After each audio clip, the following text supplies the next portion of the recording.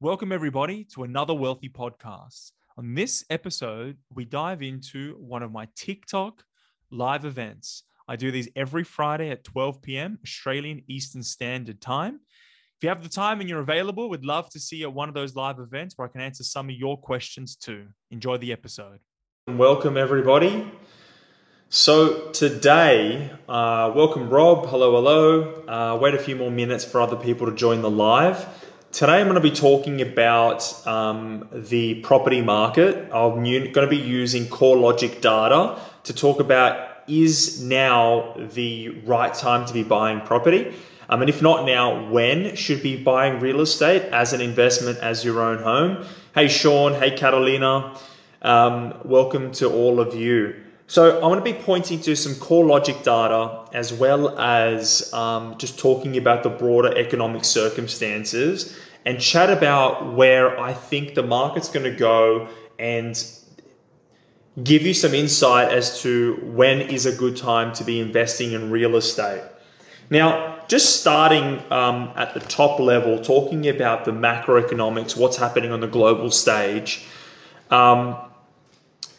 The US inflation numbers are really high. The world economy is still a bit in flux. There's still quite a little bit of confusion out there. However, in relation to the world economy, the Australian economy is still showing to be quite robust. We have just had a recent rise in our interest rates. But it does look like there is a bit of confidence coming from the RBA. They are saying that, the worst of our inflation numbers are kind of where they are now. They anticipate the inflation numbers are going to start slowing down over the next 12 months. And the banks are starting to price that the 5-year fixed rates are actually starting to come down. So from a larger perspective, the Australian economy is starting to look pretty healthy. Our jobs numbers are very, very good.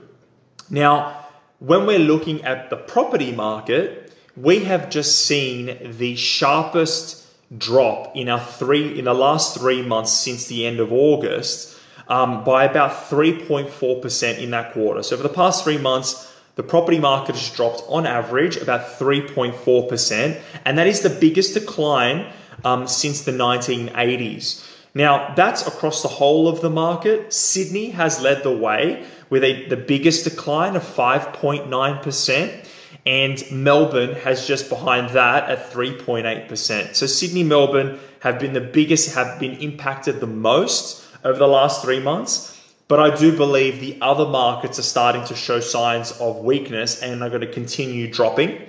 The part of the market that's been most impacted is the top part of the market. So they break the market up as the lower 25%, the middle 50%, and then the top 75%. So the more expensive part of the market, the more expensive premium properties have been impacted the most, and they're dropping the fastest and the hardest. This makes sense to me just because it's pegged to a lot of the market is hedged to or is pinned to in interest rates. And as interest rates continue to increase, we're going to see more and more stress on people's mortgages. And the top part of the market, the most frothy part of the market, where people have just had bonuses, it's been cheap credit, have been throwing their properties up there and hoping to get crazy numbers. They have all of those people that are just selling for the sake of selling and getting a crazy number have now stepped back out. And what we're starting to see is vendors are starting to discount their properties by 3, 4, 5%. The reason is that these people that are now selling the properties are genuine sellers. They're not just selling to get a premium. They're selling because they need to sell. There's been a death, divorce, they're upgrading, downgrading. They're selling for a reason, and they're showing interest in selling their properties. So what we're seeing in the property market is vendors are discounting. The top part of the market has been hit the most. Sydney's leading the way. The other parts of Australia are starting to discount as well. But what I'm finding to be very interesting is that we're about to come into the spring selling season. And what that basically means is that there's going to be a lot of stock coming into the market. Historically, around this time of year, we sell about 25,000 properties around this time. But coming into spring, that number is going to increase by about 10,000 properties. So we've got 10,000 more properties coming into the spring selling season, and there are less and less purchases in the market. So we're starting to see a decrease in the amount of people that are getting approvals for their home, and a decrease in the amount of sales and the amount of people that are out there looking for property. So with the sharpest decline in the last quarter, there's an increase in the amount of people that are selling their property and a decrease in the amount of people buying. I anticipate that over the next 3 to 6 months, we're going to see the property market continue to decline. Now, I'm not really too concerned by that. I don't think we're going to get to the point where we'll see negative equity. Negative equity being that, from the peak of the property market, the market ran since 2020 almost 30%, some markets 40, but about 30% on average. And I don't anticipate the property market dropping by 20 or 30%. If we see it decrease by maybe 15%, that would be a big number as an average. I just don't see it dropping that much. Now, something that is also pretty interesting is that we've got record low levels of approvals currently. So what we can pay attention to is the amount of properties that get their development applications approved to then start construction. And what we're seeing for the month of July, that the amount of approvals has dropped by 17%. And this has been this has happened largely because of apartments. There's been a 45% decline in the amount of approvals in apartment stock, which I find is very, very interesting. So we've got record levels of apartments not being approved, not coming into the market. So there's very, very low levels of stock. And we've got the property market's come off a really all-time high. Now, something else that's really interesting is that at the moment, we're seeing the people are stopping buying properties. And what that's doing is putting more pressure on the rental system. So since August 2020 to now, we've seen rents increase on average by 10%. Now, some parts of the market have grown faster than others. Brisbane rents have grown by 13.3%.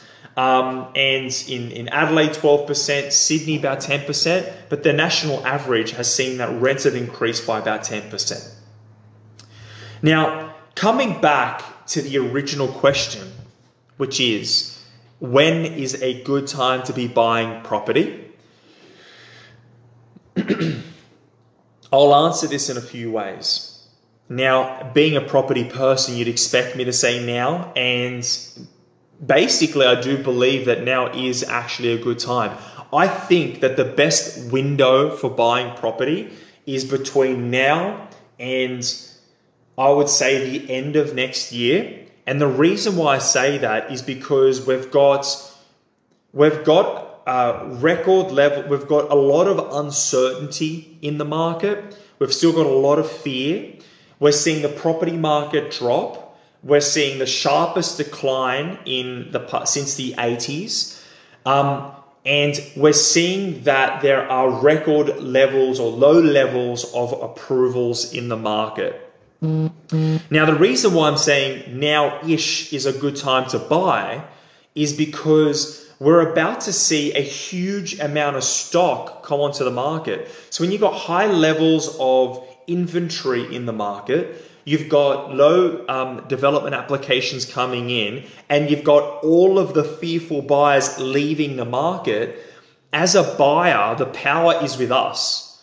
So through the months of October, November, December, we've got to have a lot of supply. November's going to be peak supply. That's a really good time to be buying. But also coming into the next year, although the supply levels come off, there's still a lot of fear, there's still a lot of uncertainty. So I think the next 12 months represents a really good opportunity for buying. But the other reason why I think that now is a good time to be picking up stock is because rents are increasing. You're going to buy a property, get record levels of rent. And the other thing is we're about to see the Australian, the country open up. The Labor government has shown us that they want to allow more migrants to come into the country. They're making student visas easier to get into. They're incentivizing people to come over. They're increasing the amount of time that postgraduates can spend in Australia. They're spending, I think it's like $8 million, correct me if I'm wrong, maybe it's like $90 million or something, some crazy number to go into the backlog of current migrants and turn them into permanent residents. 900,000 people in our migrants that are in our backlog that they want to get into the country.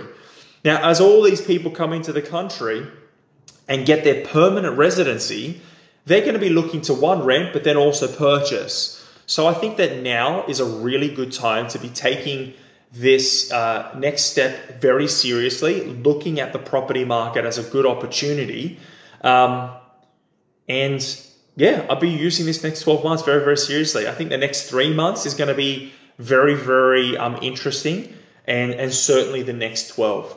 So that is my thoughts on the property market for the next 12 months and when you should be looking at purchasing. If any of you have got questions, let me know. I'll sit here and read some of your comments and answer your questions.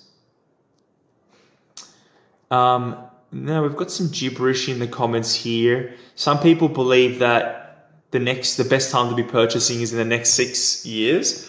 I think that that's nonsense. In the next 6 years from now, the property prices are going to be, I think we're going to be moving to our next boom cycle in the next 6 years. But that's a story for another day. No questions. Today is a cracking day, so get out there, get some sun, have an awesome Friday and a really good weekend. Otherwise, I'll see you next Friday, and happy investing, everybody.